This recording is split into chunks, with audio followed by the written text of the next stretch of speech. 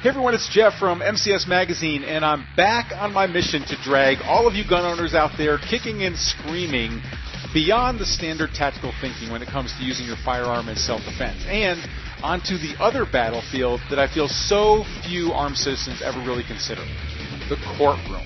Now, trust me when I tell you that this interview is going to give you at least one tip that could potentially save you and your family from the financial and emotional devastation that comes from being forced to defend your actions in court if you're ever forced to use your weapon.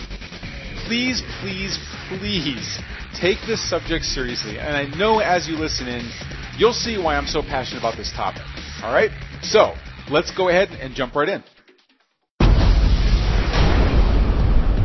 If bullets were flying, your adrenaline surging, would you hit your target? If the world as you know it crumbled tomorrow, collapsed into chaos, would you know how to survive?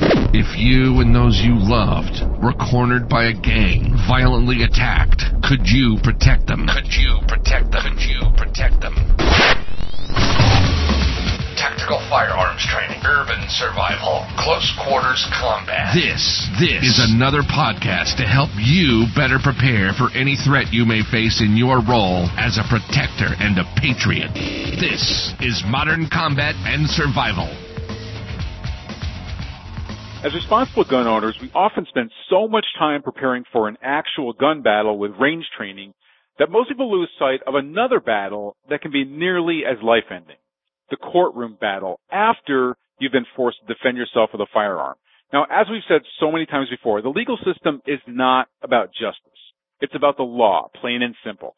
And if you're ever forced to actually pull your trigger, even if it's for pure self-defense to save your life or the life of someone you love, you could quickly find yourself in a courtroom desperately trying to avoid being sent off to prison to live next to the very criminals you were protecting yourself from in the first place.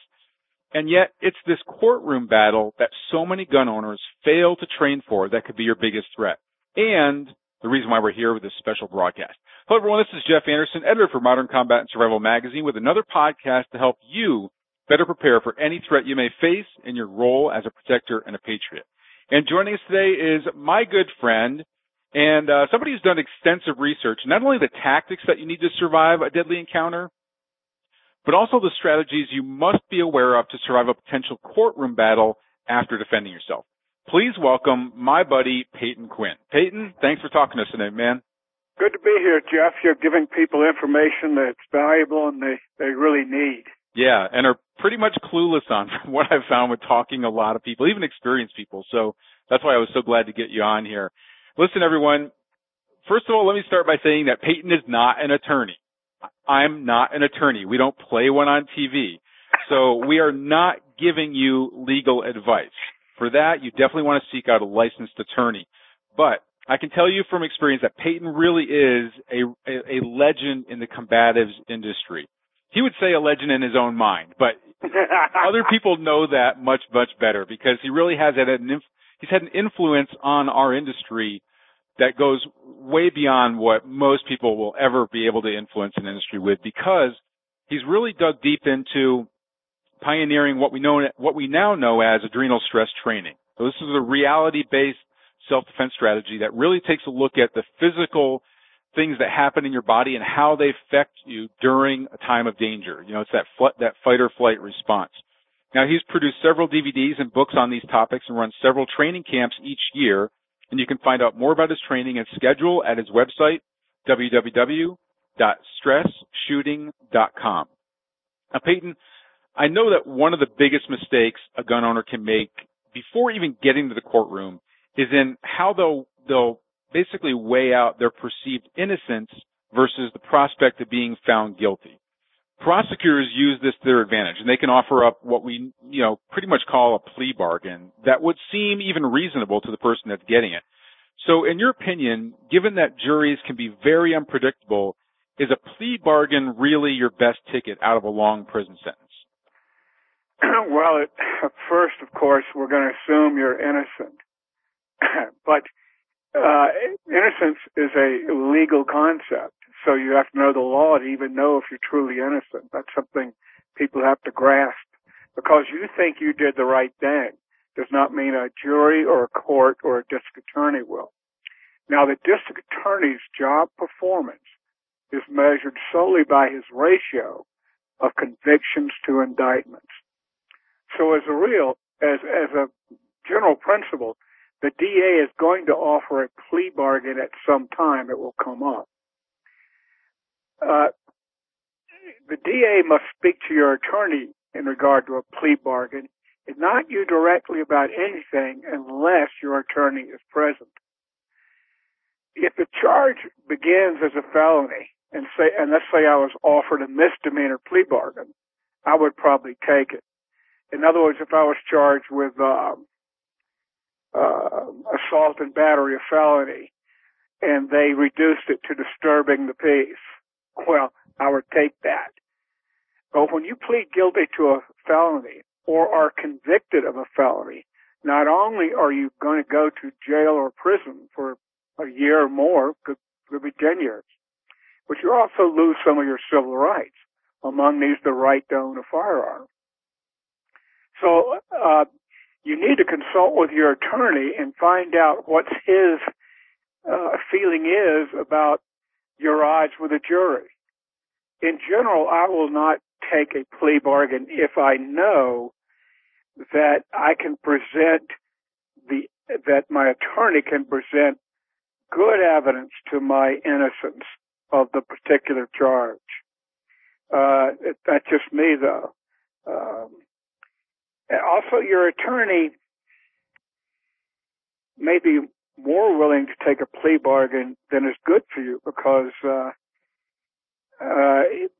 he sees a limit to his liability in a plea bargain. In other words, you might get 20 years, but here's 5 years that you can get for sure, and he's not totally confident in going to court with the evidence he has. Remember this: the first person you must convince of your innocence is your own attorney. Why is that? Because I know a lot of people think, I guess I've seen enough courtroom drama shows to see that, enough guilty people going there, and it always seems like their defender is always like really going to bat for them, and it's almost like they know you're guilty, or don't even care that you're guilty. I guess they have to give your best defense. But I always wonder how anybody could do that. That's why I could never be a lawyer myself, because if I know this scumbag is guilty, I can't imagine that I would give them a fair defense for their trial. So, I mean, is it really important to convince them that you're innocent? It is, and right off the bat, because remember, you're going to get a criminal defense attorney, not your local law, not your family lawyer. And most criminal defense attorneys realize that the overwhelming majority of the people they represent are guilty of something. It may not be the precise charge the DA has filed against them, and sometimes it is, but they're used to dealing with guilty people. So their tactics and strategy are predicated around impugning evidence, putting out reasonable doubt to the jury, etc., rather than directly explaining to the jury why you didn't do it. So, and you're just another case to most criminal defense attorneys, especially if you're another guilty client. So you have to convince your attorney, here is what I did, here is why I'm not guilty of this charge, and that is what you must convince the jury. Yeah. But ultimately, it's your ass on the line. And, exactly. I guess one of your points is that you really have to take responsibility for that. I mean, don't trust the prosecutor with a plea bargain that it's going to be in your best interest, because they're assuming that, most people don't know. I mean, if I'm looking at 20-year felony versus a plea bargain of a 5-year felony, well, of course that sounds better. But you have to understand it's still a felony. You're not going to be able to vote. You're not going to be able to own a gun. You're going to do 5 years. Maybe you won't do 20 years, but you are going to do 5 years. And it really comes down to you. Well, a large part of it's just making sure that you're doing the things that you're legally responsible to do when you're using a gun in the first place. And I know it's a big part of your training too. But, like Peyton, let's face it.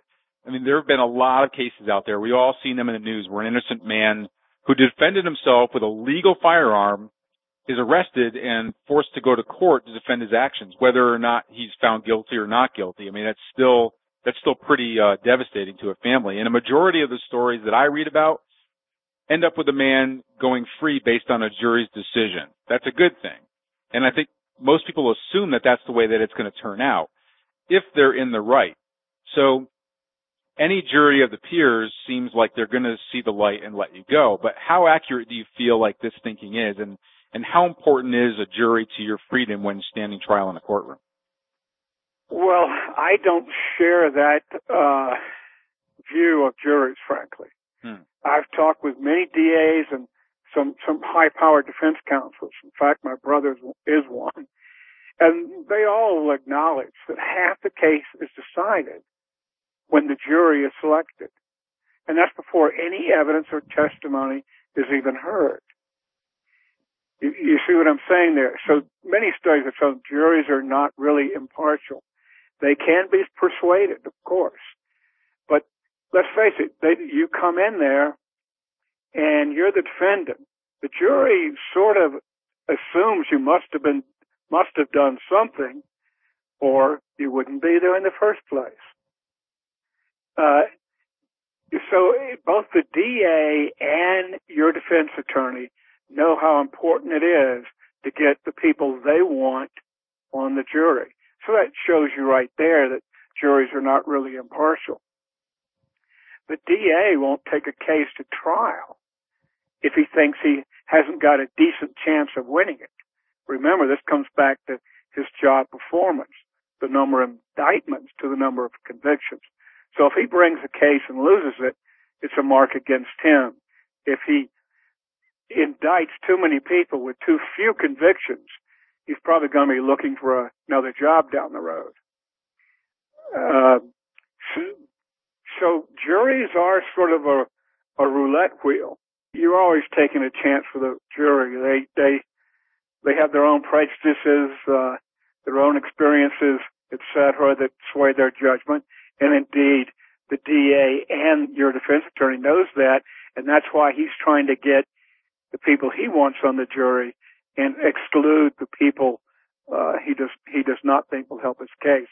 Both attorneys, for example, get two preemptory challenges. In other words, they can say this guy's not on the jury and this guy's not on the jury or this woman's not on the jury.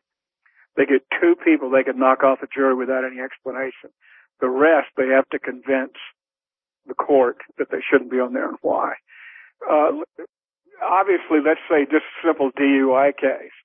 If you don't want two or three people on the jury who had family members or friends killed in a DUI accident, you see. You don't want somebody on the jury in a shooting case who is totally opposed to firearms and thinks they should only be owned by police or the military. So this is why your lawyer is so important. You need a lawyer who has tried at least a dozen cases and better 20 that are similar, very similar to your case, and won at least 75% of them. Okay, we've been talking with Peyton Quinn of StressShooting.com about the most common mistakes gun owners make that could lead to a guilty verdict in a courtroom, even if you were legally justified in using lethal force. And we'll be back with more strategies in just a minute, including tactics for picking the best defense attorney to save you from going to prison, knucklehead mistakes that you're probably making right now without even knowing it that could be a nail in the coffin of your defense, and how the training you do now with your weapon can save or sink your defense. This and more all coming up right after this special message. Are you a proud defender of the Second Amendment? Are you tired of your whiny sister-in-law's liberal tantrums about the need for more gun control?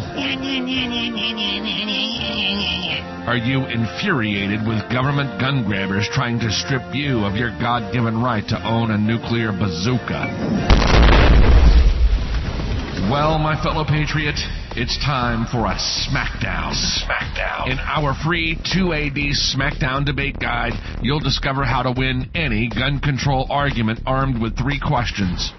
That's right. Just ask these 3 simple questions and watch as that smug little smile disappears from their little face of even the most ignorant know-it-all liberal. Plus, you'll discover easy, fact-based, can't-lose, crybaby comebacks for the most common myths, misinformation, and outright lies. Like, gun shows are the criminal's flea market. Countries with tighter gun control have lower crime rates. Banning guns protects our children. More control keeps guns out of the hands of crazy people. And a whole lot more. Arm yourself now with the ultimate argument winner by claiming your free copy of 2AD Smackdown. Visit www.2adsmackdown.com. That's the number 2, adsmackdown.com. And now, back to our show. Okay, we're back with Peyton Quinn of StressShooting.com to discuss the critical steps you need to understand now about your legal responsibilities in a self-defense shooting before you're forced to defend your actions in a courtroom. We have a lot more to get to, so let's pick back up with our interview now. You know, probably the first thing that goes through an armed citizen's mind after the cuffs get slapped on, right, you know, after you're forced to use your gun in self-defense is, why is this happening to me? I didn't do anything wrong. That's what I know I'm going to be thinking when the cops say, turn around, sir, and show your wrists. You know, why is this happening to me? But the second thing that I imagine going through someone's mind is, who's going to prove that I didn't do anything wrong? So what's the worst mistake that someone can make when it comes to finding an attorney, and what specific criteria should someone look for in finding a lawyer that they can trust to get them free and avoid going to prison for defending themselves? Well, it's going to take some research, but fortunately, we live in this computer age, and virtually every licensed attorney in your state can be found online, and they will have their pitch there. They want your business, of course. And you do not, so you can say, let's say you're charged with felony menacing. Remember, you don't have to shoot somebody or even fire a shot to find yourself charged with a crime that can send you to prison. Felony menacing is, for example, a person, there's some sort of conflict, and I pull out my gun and say, stay back. Well, now I've threatened him with a firearm. That's felony menacing. So you not only have to know, when it's lawful to shoot or not shoot, but you have to know whether it's lawful to even present your weapon as a deterrent. So let's say that I was charged with felony menacing. I would go online as a criminal defense attorney. I'd look at Colorado criminal defense attorneys, and I would find one who had represented several felony menacing cases and won most of them, you see. You can do that online now. And it's a big improvement over the old days when you just had to ask other attorneys, friends, et cetera, because you can, and do not hesitate to ask your attorney specific questions. He is working for you. You are hiring him. You are paying his fee. So don't be at all hesitant to say, how many cases of my type have you represented? How many have you won? How many have you lost, et cetera? That's a really good point, because it can be very intimidating, especially when, your butt's in the chair and your life is on the line, and it's such an uncharted area for those of us. We're not used to being our own legal representation. So it's easy to be really afraid and just assume that lawyer that walks through the door in the meeting room at the jail knows everything and he's the person who's, just like kind of please help me. I've turned my life over to you. It really is an interview process. They're not all Perry Masons, and the quality of legal attorneys varies greatly. It really does. So you have to look at their track record and their performance. Also remember, don't withhold information from your attorney, even if it doesn't make you look that good.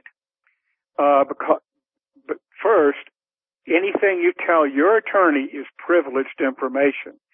He can never be compelled to reveal anything you told him. And if you hold something back from your attorney, the DA may know about it or have evidence, and now your attorney gets a surprise right in the middle of the trial, if it comes to a trial. And so just give your attorney full disclosure. Don't worry about, well, yeah, we had this row back in a few years ago or something like that, because you're leaving a potential landmine for yourself, and nothing you tell your attorney can he reveal to anyone. Yeah, that's a good point. People really need to understand that when you're on trial for murder, even if it's a legitimate self-defense shooting, it's not just everything that you've said after your arrest that can be used against you in a court of law. It's also everything that you said prior to your arrest. Now, you and I have talked about this before, and I think it's one of those areas that most people just don't get, even people who are experienced gun owners out there. So what character mistakes do you see people make that could be entered into a courtroom and really sabotage their chances of an innocent verdict? And then what's the solution? Well, Jeff, I think this is the number one mistake people make. It is absolutely the number one mistake. What they say at the scene of the incident to the reporting officer. First, understand the law does not compel you to say anything or answer any questions the police at the scene put to you. You have the right to remain silent. In fact, we've all seen people being Mirandized on television, all right? Here's a classic case that I'll run through quickly that really shows how you can convict yourself at the scene. And remember, the police, well, some of them want to be detectives, you say. So they, a lot of them actually, it's natural and there's nothing wrong with that. But they become detectives by getting information out of people at the scene or in the police car, etc. By baiting them to get information. I'll quickly go through the hockey dad case because I think this just really illuminates what I'm talking about in terms of how you convict yourself by something you say to the reporting officer at the scene of the incident, and from there there's no way back. Very quickly, this dad takes his kid to the hockey game. Kid's about 13. He complains when he's watching the hockey practice that there's high sticking. High sticking is when the end of the stick is used as a sort of a weapon to hit the helmet of the opposing player, and it sort of make it look like an accident. The hockey dad complained about this. He goes, "Hey, what about this high sticking?" The hockey coach says, "Hey, this is hockey." That's not satisfactory to the dad, so he removes his kid from the game. The hockey coach verbally berates him as he does this. He is asked by a person in authority in the place where the hockey practice is occurring to wait outside for his kid. That person in authority later testified he saw that the hockey coach was getting kind of red-faced and angry, and he was afraid there might be an incident. So the hockey dad complies and goes outside and waits for his kid to come out of the dressing room in his regular clothes. Time is distorted under adrenal stress, and when a father's kid's feels is in danger or abused, there's going to be an adrenal flow for sure. So while the hockey dad is waiting outside for his kid to come out, it seems like it's taking a long time for him to come out. So the hockey dad goes back into the building to see why his kid hasn't come out. The hockey coach then comes off the ice with his skates and everything else, and gets in a verbal abuse thing with the hockey dad, and then kicks him with his skates, and the hockey dad defends himself, punches the hockey coach, hockey coach falls dead on the spot. Okay. The police come, and the police look at the dead hockey coach, and the cop says, hey, looks to me like you outweigh this guy by 80 pounds. Now here it comes. The hockey dad says, hey, he wasn't afraid of me and I wasn't afraid of him. Bingo. He's lost his entire basis for a self-defense claim. Because in order to use force to defend, in order for violence, whether it's lethal violence or less, to defend yourself against an attack, you have to be in fear of your life or gross bodily injury. Well, if he says he wasn't afraid of me and I wasn't afraid of him, he's admitted that he was not afraid of gross bodily injury or death from this guy. So right there, his self-defense claim evaporates. And all the evidence, of course, the jury cannot hear, it's inadmissible that the hockey coach who died had several felony convictions for assault and battery. That's not admissible because the case is to be cited on its merits alone, not what the guy did in the past. There are some exceptions to that for rape, but that's not relevant here. Also, a medical examiner said the hockey coach had an embolism, a brain embolism, that would probably have killed him eventually anyway. And that the blow would not normally have been fatal to a person without this pathology, this brain embolism. None of it mattered because the judge said, if you find, the judge instructions to the jury, if you find that the hockey dad was not in fear of his life or gross physical injury, then you must find him guilty of, see what I'm saying? Yeah. Well, the jury had to, the DA hammered at this. He said he wasn't afraid. You see what I mean? At the scene. Well, the hockey dad was found guilty, sent to prison, and I believe, studying the case pretty carefully, the only reason he was sent to prison was a statement he made at the scene of the incident where he said he wasn't afraid of me and I wasn't afraid of him after being baited by the police officer to say that. That's why the cop said that, to elicit some sort of admission like that. To the hockey dad, he was thinking, he was under stress, and he was thinking it was a fair fight, you see. Yeah. But now that's not the way the law saw it. What are some other things? I know. Well, let's stick with that. So, what's the police show up? You feel you were totally justified. I mean, just very quickly, what is the best way to respond to the police when they show up? Well, every attorney is going to tell you, without exception, every defense attorney, say nothing, be polite, show your identification if demanded, but then simply say, I don't think I should say anything about what's occurred here. Say anything until I'm represented by my attorney.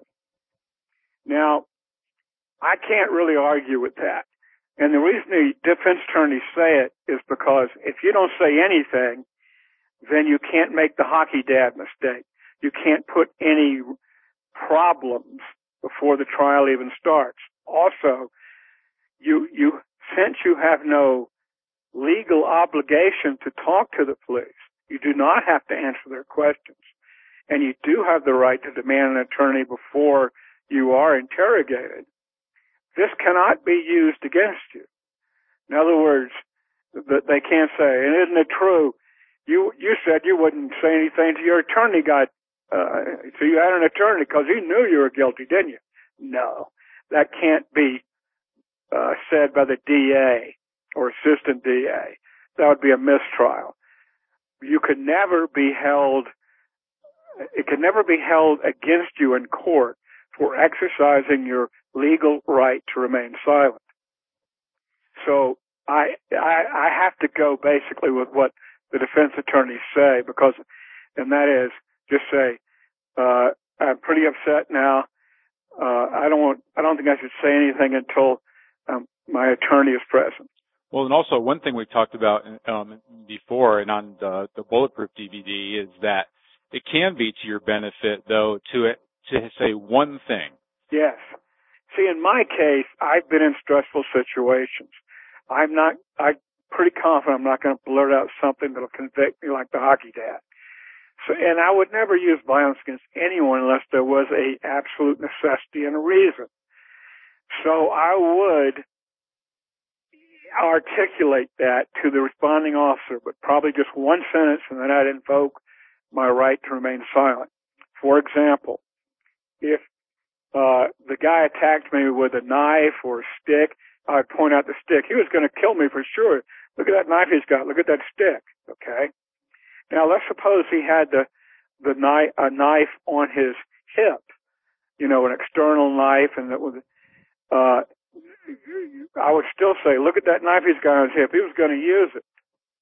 You see what I'm saying? Yeah. So anything you say should be limited to one sentence before you invoke your right to remain silent, and it should support why or point out evidence as to why a reasonable person would believe they were in danger of serious bodily injury or death.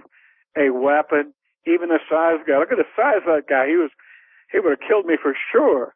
You see what I mean? Yeah, something to show that I was afraid for my life. Exactly. Precisely. Basically, giving them the assumption that you were in fear for your life, and that's why you used force. Yes, that's the idea. Yeah. But see, defense attorneys say don't even say that because they're afraid you'll say more than that and hang yourself. Yeah. Stop there. Right, exactly. Plant the seed and then stop there. And it's important to know, and I've seen you write about this before, is that police officers, if they're involved in a fatal shooting, they're automatically put on administrative leave. I mean, they're basically told to shut up for 48 hours, like Correct. Mandatory or something like that. Almost every department I've ever had an experience with, the rule was the officer would not even be questioned. Yeah. Until 48 hours after the incident. Yeah, good point. Here's where I always like to bring it into, because we talked about what you say at the scene of the incident, but when you go out on forums and blogs and things like that, you see a lot of this bravado out there. I mean, the gun owners are known for having kind of that that patriotic, kill 'em all, let God sort of an ego. That will not serve you. And it's one of the things that I just pull what's left of my hair that I pull out constantly about what I read, even in our own blog and everything. So I know you've talked about this before, but so what are some of those outside the courtroom factors that people aren't considering that could be pulled into court to be able to use against them? The courts have decided that anything you posted online is admissible. You see? And so a DA might very well assign somebody to go look at any forums you're in, et cetera, and what you might have said there. So be very careful what you say online. For example, I mean, if you, let's say you shot an intruder in your front lawn or whatever, and then the assistant DA or the DA comes up and at deposition before it even goes to trial says, isn't it true that you said on this date in the shoot 'em all, let God sort 'em out for 'em? If those bastards ever showed up at my place, I'd blow them to pieces with my shotgun. Now, see, that's not going to serve you. That's going to be hard to get past. So if you put things like that online, think about it. You might want to go back and delete them if possible. Yeah. Yeah, definitely. I have a Facebook page, and it's like, you see a news story about how a home invader was shot by the owner, and you leave a comment that says, thank God one less scumbag roaming our streets. Any behavior engaged in Yeah. Anything you say, you have to ask yourself first, does this behavior serve me? And no, it doesn't. Well, and also, I mean, people need to look at things like bumper stickers on your car. You know, if you've got like the NRA bumper sticker and then the Kill 'em all, let God sort 'em out bumper sticker, and you know, this car security system armed by Smith and Wesson, things like that make we you don't look dial like 911. We don't dial 911 on the front door. Yeah, bastards will be shot. Survivors will be shot again. Yeah, definitely don't want that stuff. Exactly. So people really need to pay attention to that. You know, Peyton, training is one of those courtroom dilemmas that I think a lot of people have a lot of misinformation on. In other words, you know, some people may feel like if it's brought up that you train a lot at the range, that you could be seen as some gun nut who was really just itching for the chance to shoot someone. But on the other hand, if it's shown that you didn't really train hardly at all with your weapon, then you really weren't prepared for using it to defend yourself. And therefore, you know, you could be guilty by ignorance. So what would you say is the big training mistake that gun owners make that could hurt them in a courtroom? I think really most of the firearms training that the state demands, say for your CCW, in most states, I really think it's not adequate. Because mine was horrible. I left there afraid that the other people in my classroom were going to have it. I understand. It was horrible. What would you say the main thing that was lacking? Well, I'll tell you exactly what it was. Because the instructor cut out the legal portion. You know, so he might have had planned, like, let's say 2 hours of the course on your legal responsibility to use a firearm, the things that we're talking about.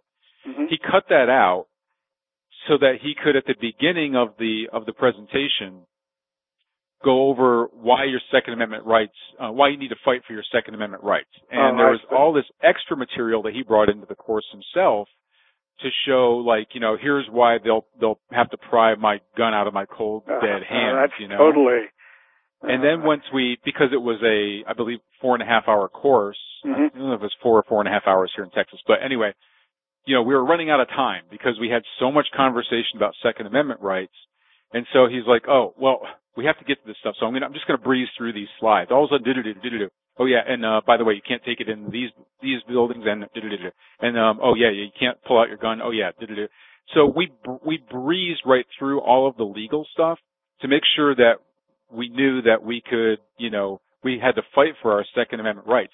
Ironically, the fastest way to lose your Second Amendment rights is to pull out your gun and commit a felony because you didn't know what your legal responsibilities were in a shooting. Right, and a lot of people don't realize that the existence of the charge felony menacing in some places is called brandishing. You do not have to fire your gun, and you can still be charged with a felony of threatening someone with a deadly weapon, felony menacing. Yeah. Well, what you're talking about is, to me, it strikes me as a really irresponsible. Very irresponsible. In fact, I gave everybody a copy of our Bulletproof Defense DVD leaving there because I thought, and it was in the parking lot. I was like, hey guys, come over here. Look, it's free. Here, take it. Please. I think most of the state firearms courses, and I've looked at a couple of them, more than a couple of them, but mostly out here in the West because that's where I am. And most of the firearms courses are really just marksmanship and gun safety. Yeah. That's not enough. You have to be able to make that decision, present or don't present under stress, and then that terrible decision of shoot or don't shoot under stress. And you have to know the law. I mean, you have to have this in your head such that it's second nature, such that immediately you realize what your jeopardy is and how you need to address it. You can't hesitate sometimes, yet if you jump the gun, you could be jumping into prison. Yeah. The criminal element always has that advantage because he initiates the situation. So that's a difficult thing, and training should simulate the actual event for it to be effective, for it to work in the field. What do you mean by that? Like what is the criteria kind of for like how you can a lot of people think, they shoot at targets, right? Shooting at paper targets, and they're using the sights of the gun. But in reality, very, very few people are going to be able to aim the gun in a shootout. Most shootouts occur in the dark. That's one thing. So the whole paradigm, the model on which precision shooting and marksmanship doesn't really apply too much to an actual shooting, which most happen inside of 7 feet and in low light. But the main thing is the stress. You may be able to aim and pull trigger squeeze and breath control and all like that at the range, but you're not going to be able to do any of those things if someone is trying to kill you or seriously injure you or a family member. And that's the only time you would actually be using a gun in a self-defense situation. So the one thing you can count on in a real situation where you must defend yourself or your family is that surge of adrenaline that's going to confuse your judgment, lose fine motor control, tunnel vision, auditory exclusion. You don't hear things. You see, remember, even Wild Bill Hickok shot his own deputy during a gunfight, thinking he was one of the other assailants. So you've got to deal with that adrenal stress, and training I just know, training must involve a simulation, a scenario where you're put under some adrenal stress. And people may not think that's possible, but I can absolutely tell you it is. The adrenal flow is not involuntary. That's all there is to it. If you present the right cues, boom, you'll get that adrenal flush. Yeah. Yeah, I've seen that in person when I've trained out at your facility, and that's what I like. I mean, you get the force-on-force training. You get you get to not only just know about your legal responsibilities, but you're able to put those decisions of present or don't present, shoot or don't shoot into actual force-on-force scenarios in a safe environment that allows you to, first of all, know what those are so that you are making the right decisions, but then also, if you do have to defend yourself, and I guess this goes back to, what my question was, which is, if you can show that you've taken training, like, in order to be responsible with your weapon and not just be able to get that 1-inch shot group from 15 yards away so that you can get those scumbags off the streets. Well, yes, the DA is not as likely to, he knows that's a double-edged sword too, right, just as you point out. So he's not too likely to bring up the fact that, hey, he went to the range a lot, because that could be taken either way. Right. But what he will definitely bring up is something like if you used your own hand-loaded ammunition in your gun. That definitely identifies you as a gun nut. And he'll say, and when you got that concealed weapons permit, you looked at it as a hunting permit, didn't you? You see what I mean? In fact, you loaded that ammunition with the most deadly rounds possible that are meant to tear a man's guts out. What you want to be able to respond to is, no, sir, I did not. I loaded my weapon with the same ammunition our state police use, and for the same reason. Yeah. You can't do that if you hand load your ammunition. Right. I mean, you can hand load ammunition to work up a load for a rifle, even a pistol, but don't use it in your self-defense weapon. Use factory ammunition, the same as the cops use in your area.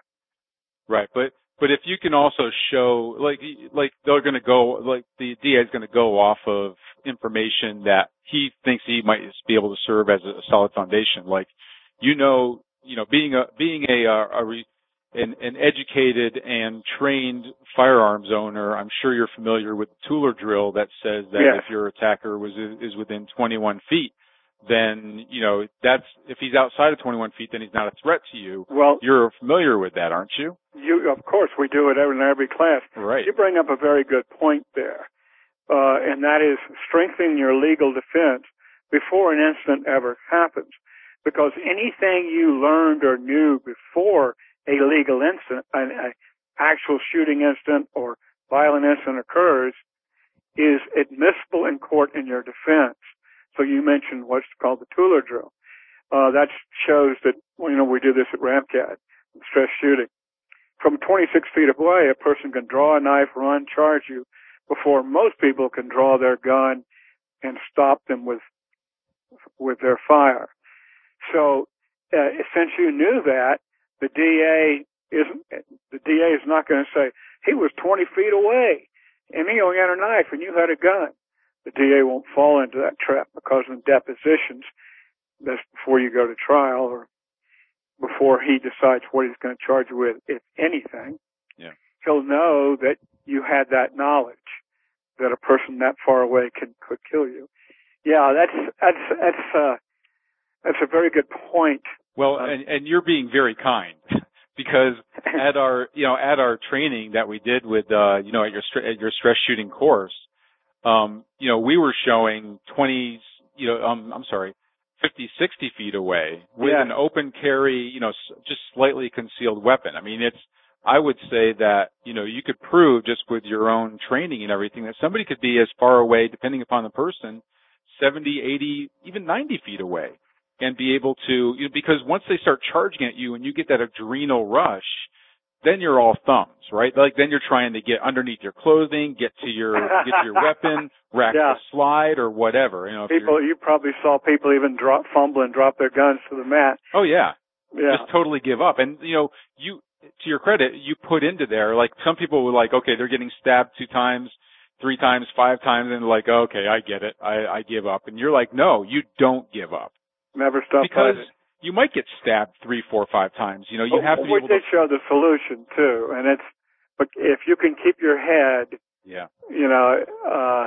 and that's simply, stepping off the attack line at the last few seconds before it can change its direction. Yeah, that's what I mean by training must simulate the real thing, because that's the only way you're going to see the real problems. How fast can you deploy your gun? Under stress, you might fumble it, but if you've had to do these things in training under adrenal stress, you know the problems, and you can begin to address them and eliminate them. Yeah. But the idea of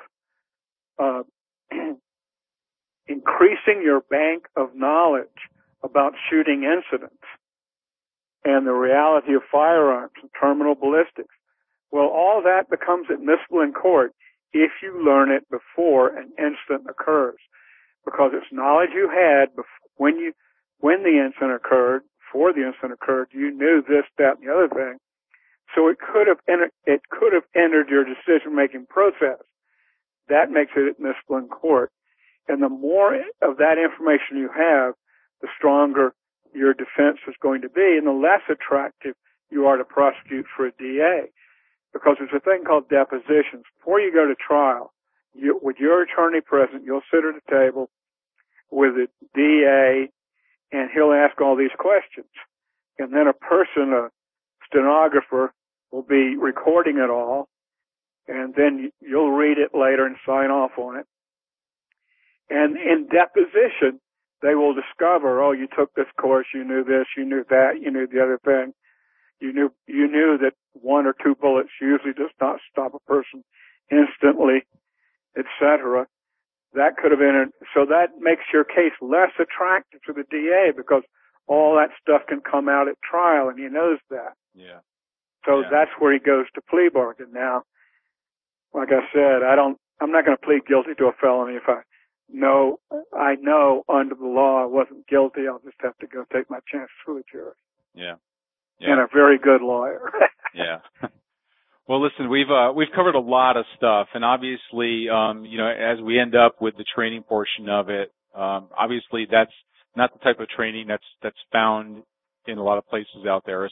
You might even find potentially some force on force, but nothing that really prepares you systematically for being able to recognize and use that adrenal rush to your advantage, and being able to overcome it with tried and true practical tactics. So that's what I love most about Peyton's training course. I've been through it. I've taken a bunch of our people through it. We're going to be planning some other training sessions out there as well, because everybody that went through that, we're talking about military contractors, people in the FBI, experienced gun owners, people who are very, very accurate with a handgun, but they all say that this was the best training that they've taken, and there's a reason for that. So I definitely want everybody to go and check out Peyton's website.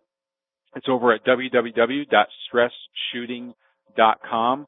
Check out his training calendar. Find out when the next course is. Everybody I talked about this course is just, they start drooling with like, oh my God, that's exactly what I need. That's what I've been looking for. So definitely they don't happen all that long throughout the year. So you definitely want to make sure you get it on your calendar and start preparing now to head out to the beautiful mountains of Colorado. Yeah. Peyton, thanks so much. I really appreciate all the time that you spent with us today. And thank you, Jeff. As I said, responsible gun owners need to know this. Yeah. Yeah, absolutely. All right, everybody, go check out StressShooting.com. And until our next broadcast, this is Jeff Anderson saying train hard, stay safe, prepare now.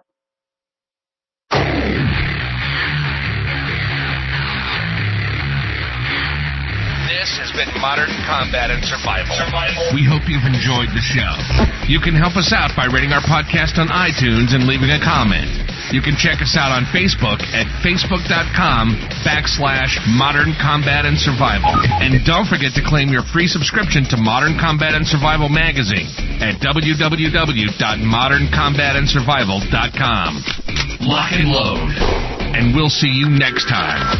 This has been Modern Combat and Survival.